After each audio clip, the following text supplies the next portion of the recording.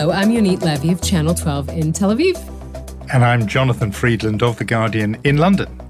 And we are Unholy, two Jews on the news from Kesha Podcast. Hi, Jonathan. And hi, Yonit. How are you doing? How is your one-person COVID recovery plan going? I'm actually working pretty well. I'm out of quarantine. I'm COVID-free.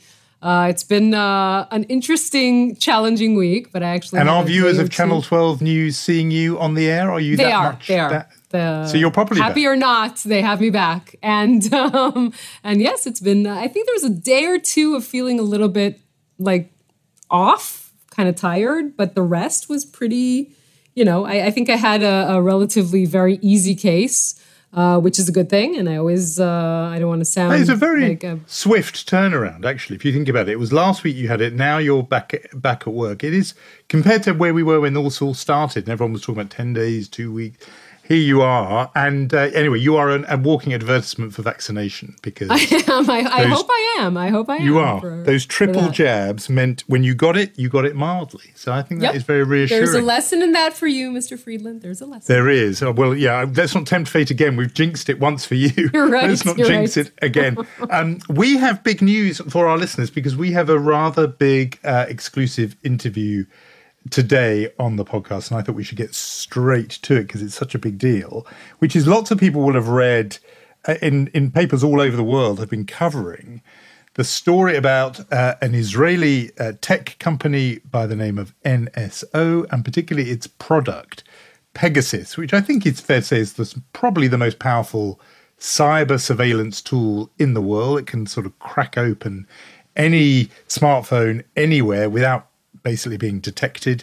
It's been controversial. It's been on the news. People have talked a ton about NSO, but today we're actually going to hear directly from them.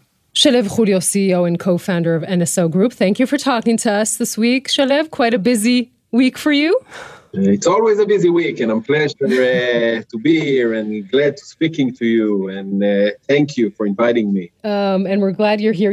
We're talking inside Israel and outside Israel. Let's start with what has been going on inside Israel this week. A series of reports from Kalkalist newspaper saying that Israeli police used NSO's Pegasus spyware to hack the phones of 26 public figures. Now, this report came out. The government is saying not 26, but actually 3 have been attempted hacks. Can you help us understand where the truth is between these two versions that are quite different? So first of all, as you know, this whole thing is under ongoing investigation, which we're all waiting to get the results. And I think every citizen in the country wants to hear the final results, and we need to wait until we will hear what the conclusion is. I think we agree that we need to trust the authorities that investigate it. And, since we do not operate those tools and we don't have access to the tools ourselves, we cannot address it, obviously. And I also think it's too early to tell. I can tell you that as a citizen, I want to believe that those allegations will end up being not true. Having said that, this is a very, very serious allegation. Israel is a democracy. Israel has all the balances that it has, and I want, as a citizen, not as the CEO of NSO, as a citizen, I want to believe that everything that the police is doing is under the right warrants and under the right regulation and legislation. And, time will tell. So once you've sold them this system, you have no way of actually knowing who they were hacking, if they were indeed hacking? Is that what you're saying? First of all, I cannot refer to specific or alleged customers, but in general, every customer that we are selling the system to, like I said, we do not operate. So we are a technology company, and then we can tell in a second how we started and what is the purpose of those tools. But when we're selling a system, we basically provide the system to the end user. The end user itself is responsible to use it. When we provide a system, We have a large mechanism even to determine if a customer should be or deserve to be a customer.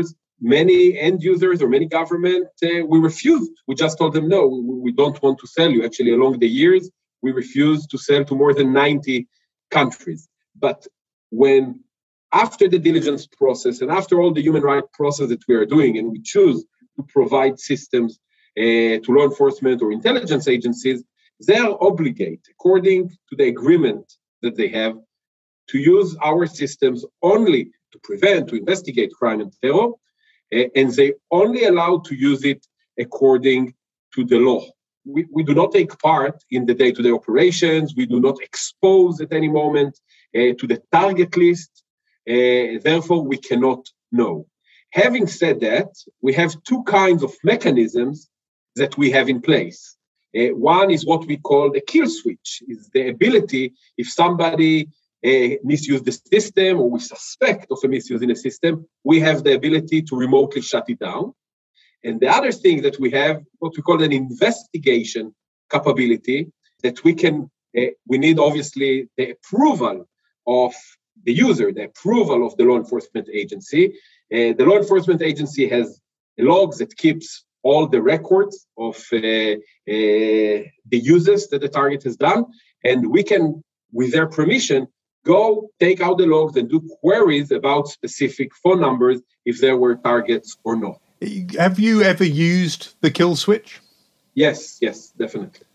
And I know you can't get into specifics, but can you tell us in broad generalities what led you to use the kill switch? Obviously, allegations that we had to figure out along a short period of time if they are true or not.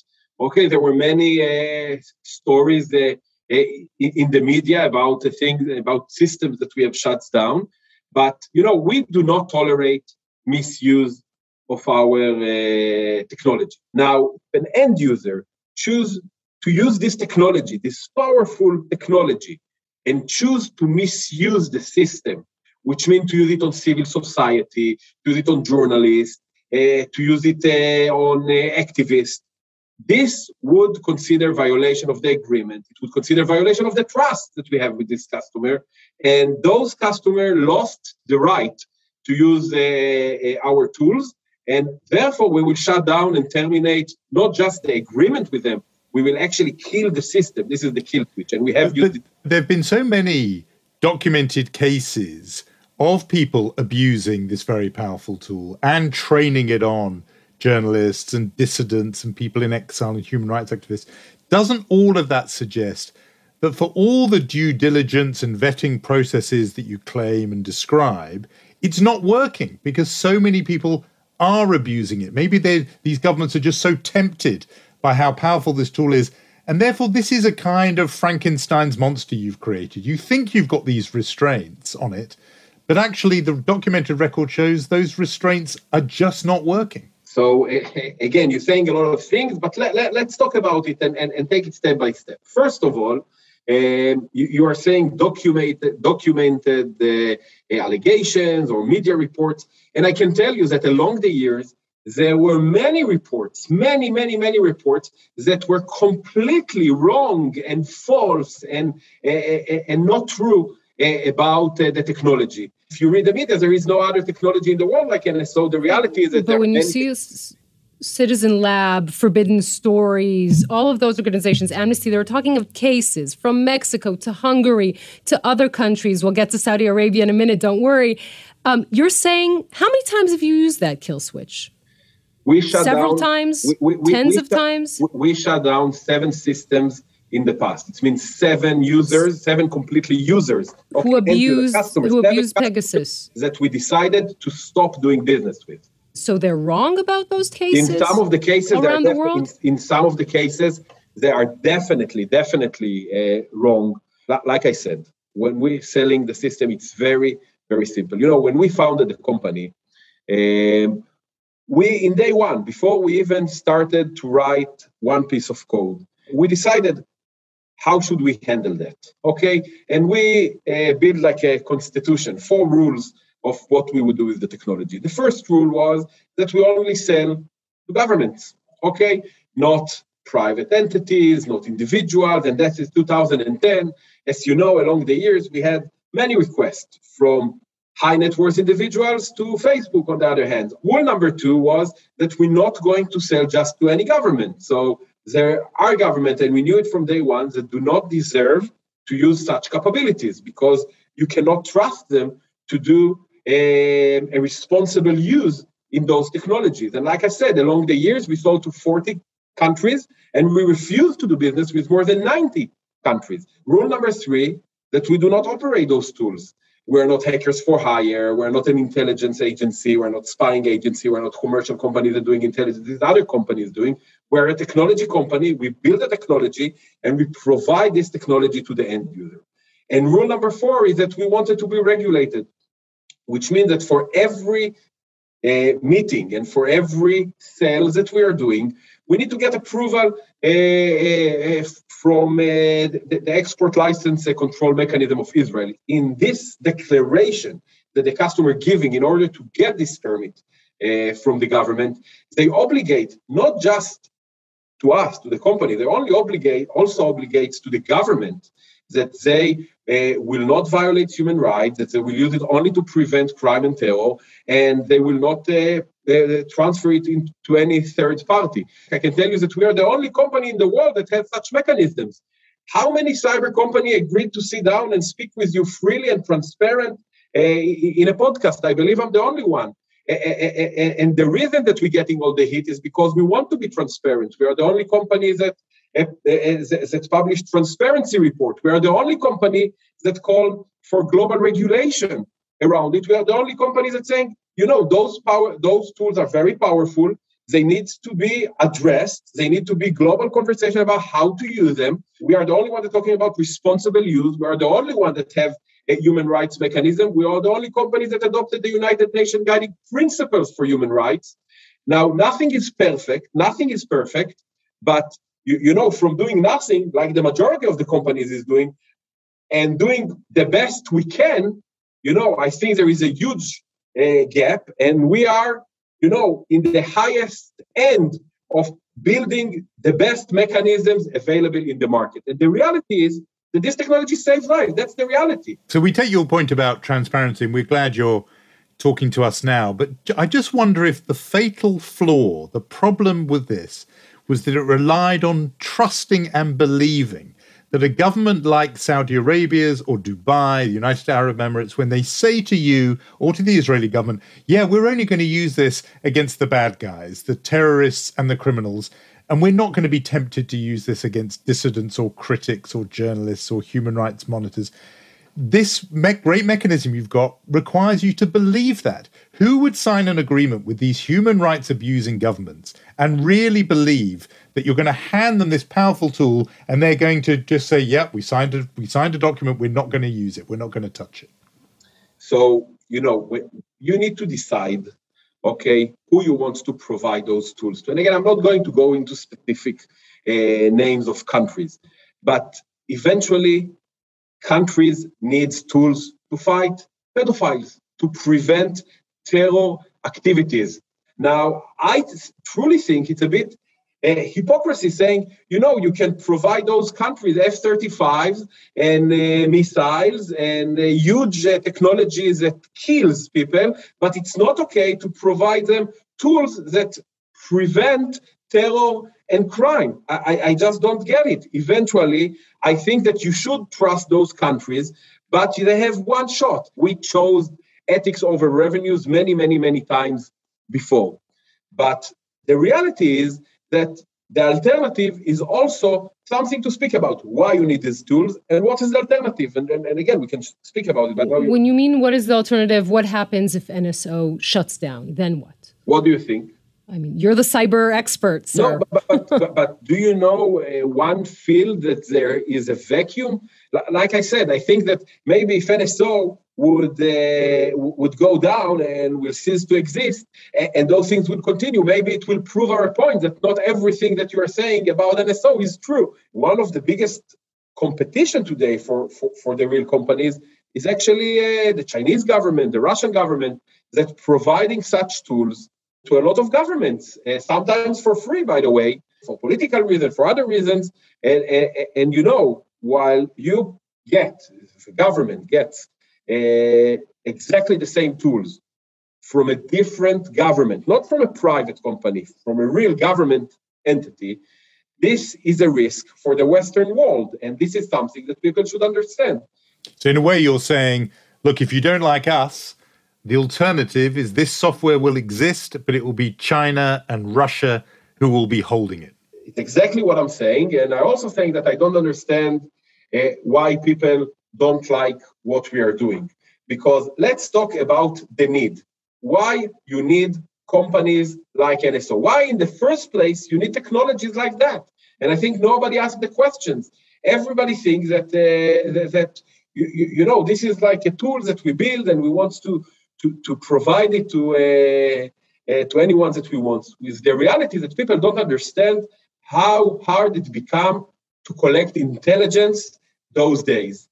And until 2007, intelligence agencies and law enforcement agencies has no problem to collect intelligence. They would go with a warrant to the mobile carrier or to the ISP, and with a warrant, they could listen to all your phone calls and SMS and get all the historical data that you have and listen to all your conversations that you are doing, and that was not an issue. And what happened in 2007? Apple launches their first iPhone.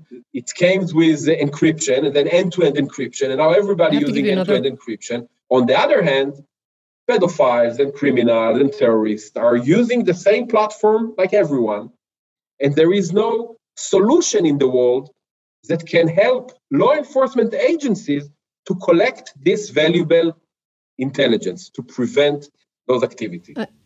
What you're saying, of course, is that NSO is, your claim is that the most moral, ethical company in the market of doing this.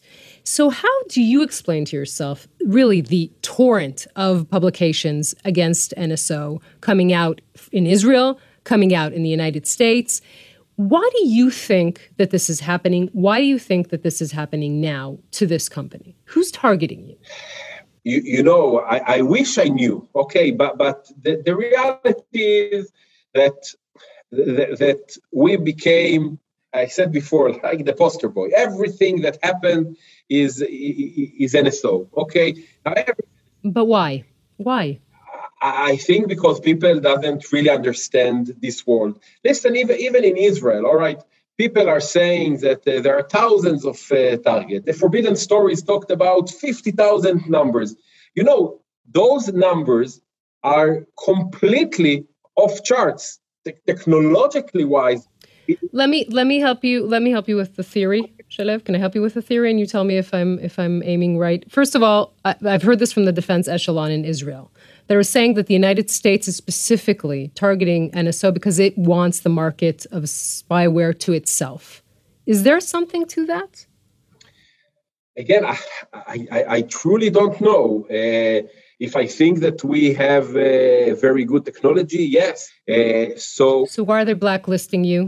So why is that's a great question, and I think it's an outrage. And I think, by the way, they're also influenced by the media. And I think the moment they will understand the full picture, they will understand that we are the good guys and not the bad guys. I have to give you another theory that's been circulating among Israeli journalists, particularly on why all these stories are coming out now in the international media and the national media. And what Israeli journalists have been saying is that actually people or someone inside NSO is leaking all these stories to send a message saying if we're going down, everyone's going down with us. What do you think about that? I think it's bullshit. I don't know if I can say it in a podcast, but we are very Zionist, as a company. We're very proud of what we're doing. And we never leaked any story to anyone. This is just, everything that we are doing, all the relationship with customers, it's all based on trust and personal relationships. Think how sensitive those relationships are. If we would be the one that's going out and tell stories, we will have no business.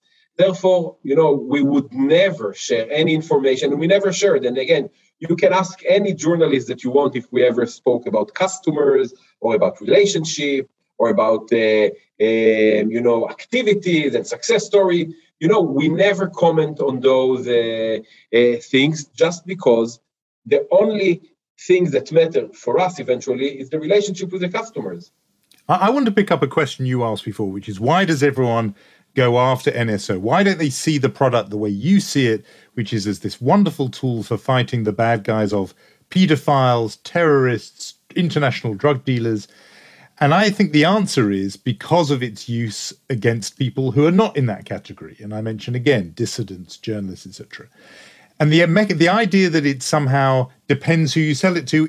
There are reports even of countries that are democracies abusing this technology. Mexico, India, and now this latest report, Israel itself. If you cannot even police its use in your own country, in Israel, but also in the democratic world, is there something just wrong with this tool? It is just too powerful. The idea of breaking into people's phones and seeing everything they've done, it's never going to be confined only to the bad guys. And you said before, what's really the difference? Why would it be okay to sell F-35s but not this tool? And I suppose the answer is that, you're not going to send an F-35 after a single individual named dissident in exile, but you can with this. And so there's just something inherent in this tool. Your intentions were as noble as you would like us all to believe, but actually you just got it very badly wrong. This was always going to be a weapon in the hands of authoritarian governments and even democratic governments who just couldn't resist the temptation. So look what happened in Israel in the last few days, all right? And Yonit is probably watching very closely about the developing story.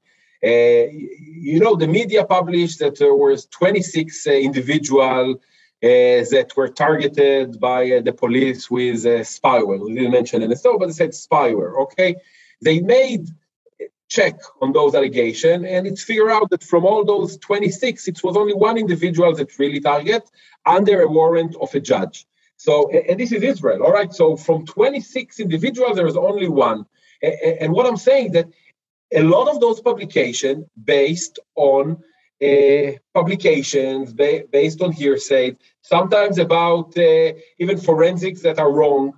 And I'm not saying that everything that was published is wrong. Like I said, we've shut down like 7 customers, but I do say that a lot of the publications are completely wrong. And again, even in Israel, okay, the government itself, look what happened. They deny it and nobody believes them. So think about us as a private company. We are denying. Of course, nobody will believe us. It's so intense. I'm saying that our technology is very, very target-centric. When we're selling a system, is very, very narrow. Okay, it's for very limited amount of targets that can be used in a very limited territory. By nature, all the allegations cannot be true. That in 12 years of operation, we had 2, 3, 4% of misuse that should not be. But think all the 98% of the good. Yeah, I don't think morally that works, Shalev, because I think if the 2 or 3, 4% lead to the brutal murder of someone like Jamal Khashoggi and the use of Pegasus in that circle, I know you're going to deny that, but even if it's just 1 or 2 cases, I just don't think that idea of saying, there were a few bad cases, but the main thing was good. We have no argument. I agree with you. Okay, I agree with everything you said, but the only thing, it's again wrong allegation, because our tools was not used in the Jamal Khashoggi horrible murder. Never, ever our tools being used in Jamal Khashoggi or his family members. And we've shown evidence to the authorities that it was not used.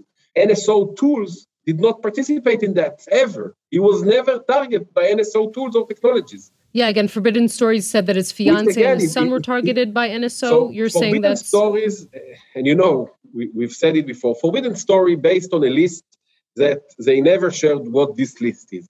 They said the list came from NSO servers, which again, it's not true. We don't have a server that contains all those numbers. We found a huge gap between what Forbidden Stories publish to the real target of our customers and the real use in our technology. And that's the reality. So a Saudi named Omar Abdulaziz, living in exile in Canada, his phone was infected by malware just a few days later. It emerged after the murder of Jamal Khashoggi that Abdulaziz had been in touch, I think, with Khashoggi. You're denying that. The issue of Omar Abdulaziz is in Israeli court right now. Okay, so I cannot really refer to that. The New York Times have published, we're on the topic of Saudi Arabia, so they published that Crown Prince directly phoned Crown Prince Mohammed bin Salman, then phoned the Prime Minister at the time, Prime Minister Netanyahu, to get a renewal of the kingdom's license, and that the Defense Ministry here in Israel basically halted that because of these allegations. Can you in any way confirm that story? I have no idea. Okay, I truly don't know. I read it like new in the New York Times, and I don't know how can I refer to something that I was not aware of. To what extent is your product, your company, a sort of an arm of Israeli diplomacy and politics? I think the former Prime Minister Yonit referred to Netanyahu, would use the option of using NSO services as a kind of sweetener with relations with Rwanda, with Saudi Arabia. If you do right by Israel, we'll give you the keys to Pegasus and NSO software. First of all, is that right? Is that your impression that your product became part of Israeli diplomacy around the world? Let's start with that. I've got a follow-up, but let's start with that. Again, I don't know. We are a private company with not a branch of the Israeli government. But they had to give you approval before your technology could be sold. So they were involved in the vetting process. Like every other company in Israel that export technology or any other kind of defense technology, the government of the MOD needs to approve it. Yes, definitely. But it doesn't make it a government company. It's a private company, completely private. Because if I was Netanyahu and I was involved in this process, what I would do is I would say, while we're at it, let's just put in a little back door here so that if we've sold this to Rwanda or Mexico or whatever, when they're listening in, we can listen in. So whatever intelligence they're gathering, we'll gather it while we're at it. What, after all, is the point of having this amazingly successful Israeli company if Israel itself can't benefit from its success? And surely that just must be a matter of common sense that they would be putting in that little back door there. So nobody had ever asked us to put any backdoor, and obviously we never put any backdoor in our product. It goes back to what I said before, that most of those relationships are based on trust. And I think that, the moment that somebody would even suspect that we have even thoughts of doing something like this, we will lose all the customers. So this is why I think the theory doesn't stand. When you read the New York Times report that said that the CIA bought Pegasus for Djibouti, not exactly the model democratic country in the world, do you think that the U.S. government is being hypocritical, that on the one hand it's buying Pegasus, the CIA is buying Pegasus, and on the other hand, again, the Department of Commerce is blacklisting you? Is there some sort of element of hypocrisy there? Again, without referring into specific details, I think that people doesn't see the full picture, and I think that people doesn't really understand how much NSO actually served the U.S. interest along the years. And like I said, I think this is exactly the reason why we appealed on that list. And I think that the moment that the current U.S. government will hear what we have to say, and then we've shared with them, I believe, and I want to believe, that the decision was to take us out of the list. So what word would you use to describe an American government that simultaneously blacklists your company but buys your product? What's the right word to describe that? Yonit said it's hypocrisy, What's your word, though?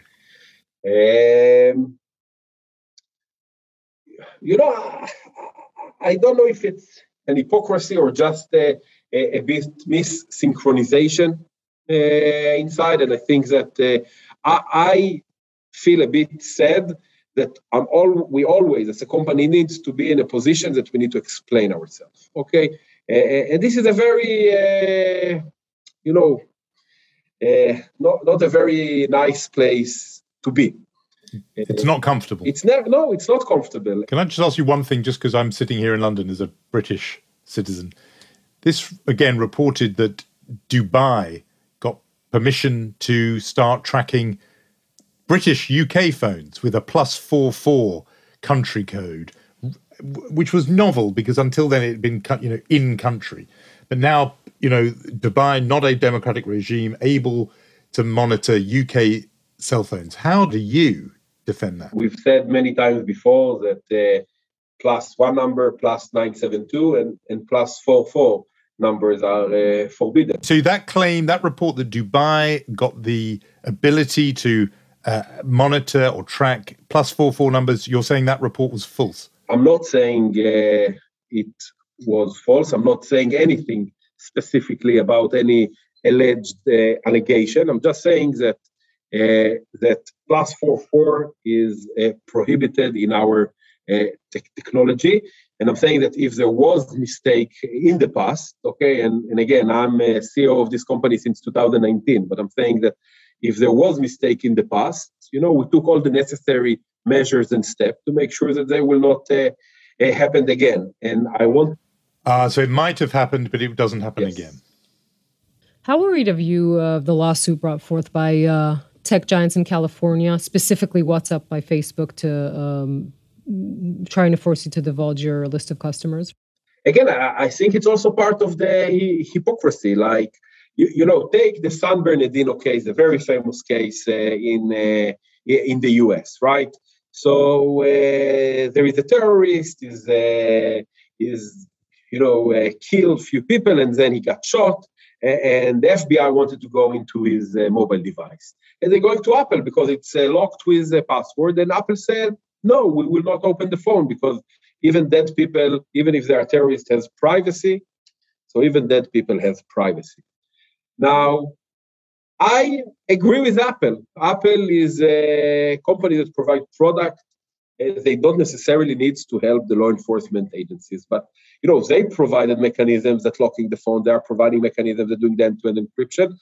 And I think that if they would not provide tools for law enforcement agencies, third-party companies eventually would need to provide those tools to the law enforcement agency. Otherwise, they would need to provide, they would be the one, like Facebook of the world, the Apples of the world, they would need to provide backdoors and other mechanisms to the law enforcement agency, which I think is bad. Nobody wants backdoor. Nobody wants a lower encrypted mechanism or encryption mechanism. I believe that eventually we are providing tools that help law enforcement. We do not operate those tools. The government's operating them, and government needs tools. And if there will not be any tools, and if the court will decide that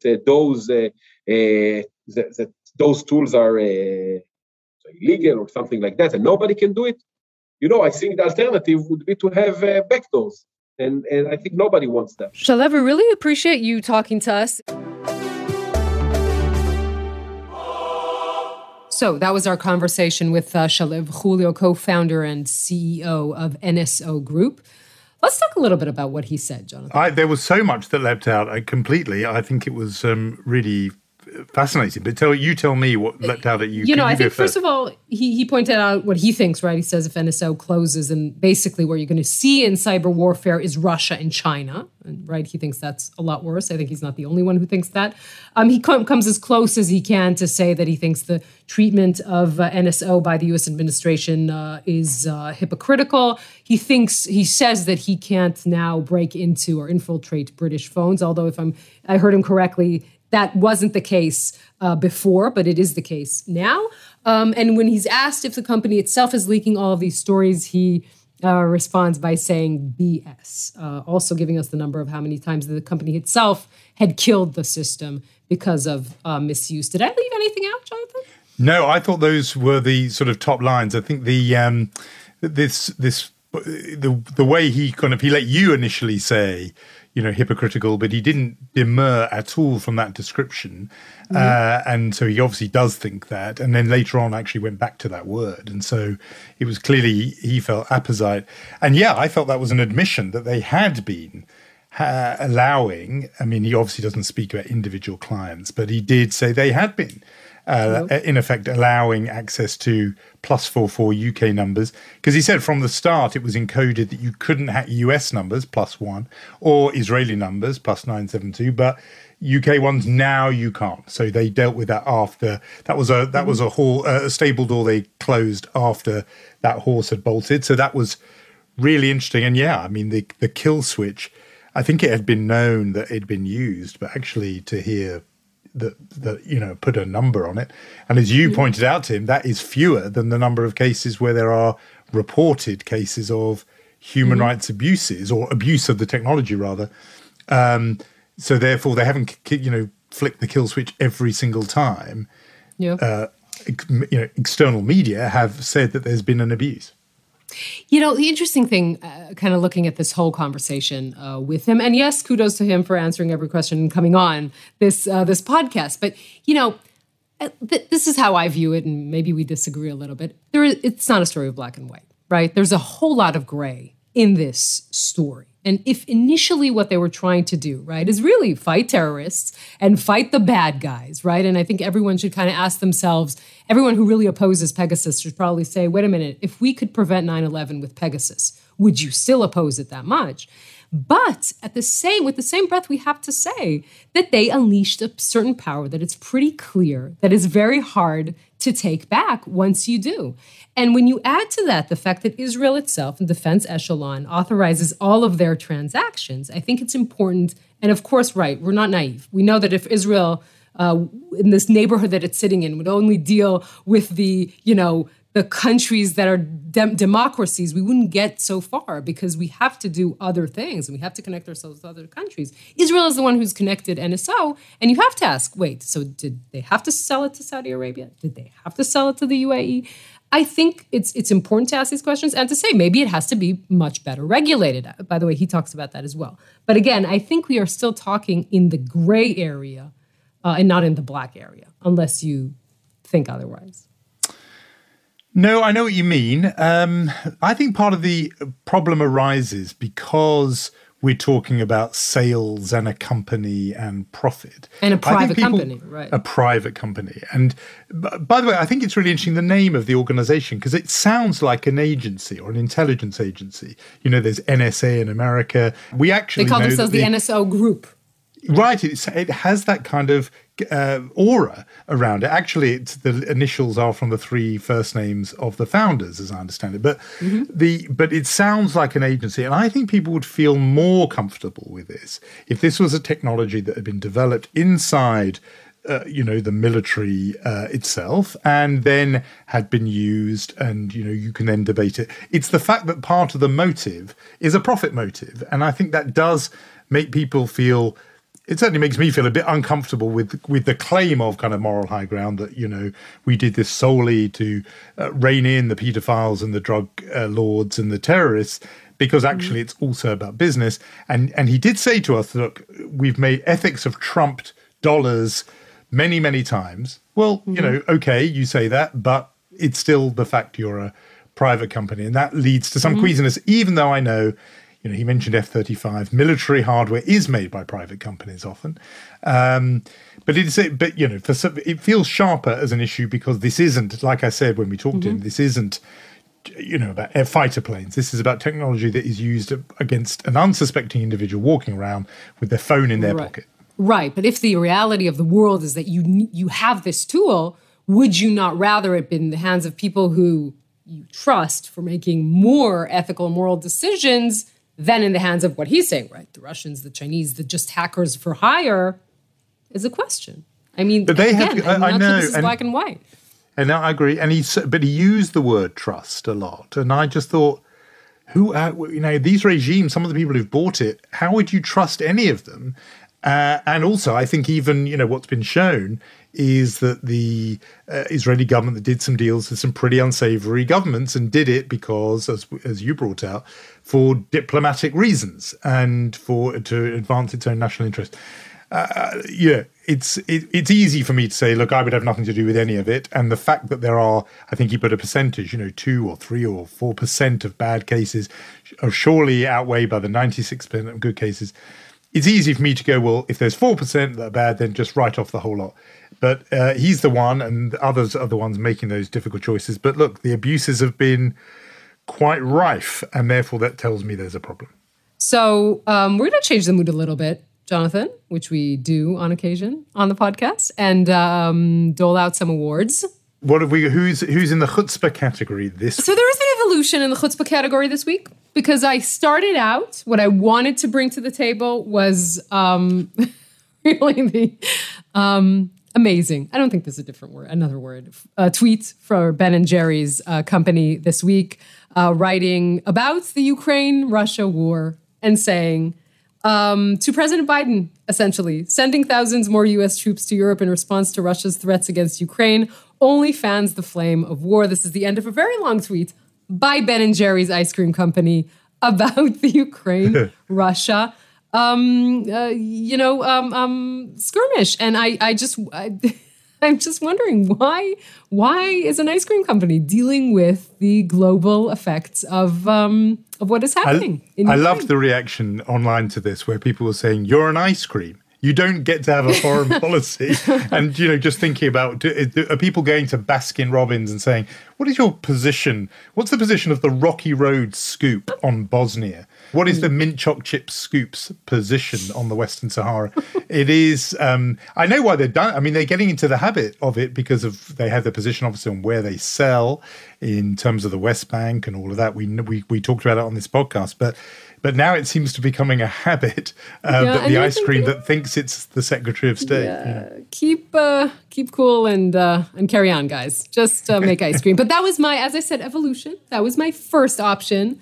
I stayed with the foods, and I have to present to you the Chutzpah Award nominee that trumps all others this week, Representative Marjorie Taylor Greene, talking about Speaker Pelosi. Let's let her say what she has to say. Not only do we have the D.C. jail, which is the D.C. gulag, but now we have Nancy Pelosi's gazpacho police spying on members of Congress, spying on the legislative work that we do, spying on our staff, and spying on American citizens that want to come talk to their representatives.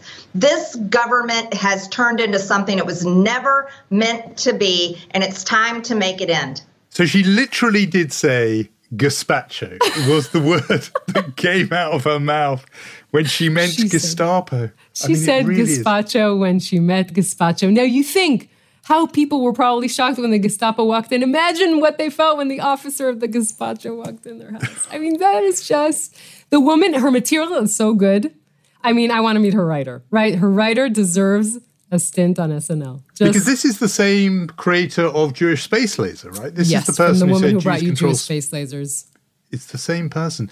I mean, we have talked in descending degrees of seriousness about people abusing the parallel with the Holocaust somehow as if the unvaccinated are the Jews of the 1930s and 40s in Nazi Germany. And we talked about, the way they wear the yellow stars.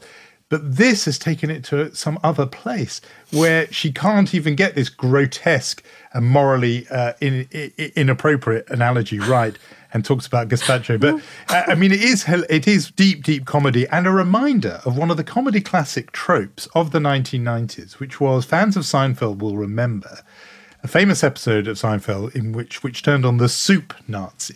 And this was the guy who just doled out soup at a local restaurant, but was tough with his customers. And Jerry and his friends referred to him as the soup Nazi. And, lots of Jews were uncomfortable with that. But now Marjorie Taylor Greene has introduced the idea of real-life cold soup Nazis, the gazpacho.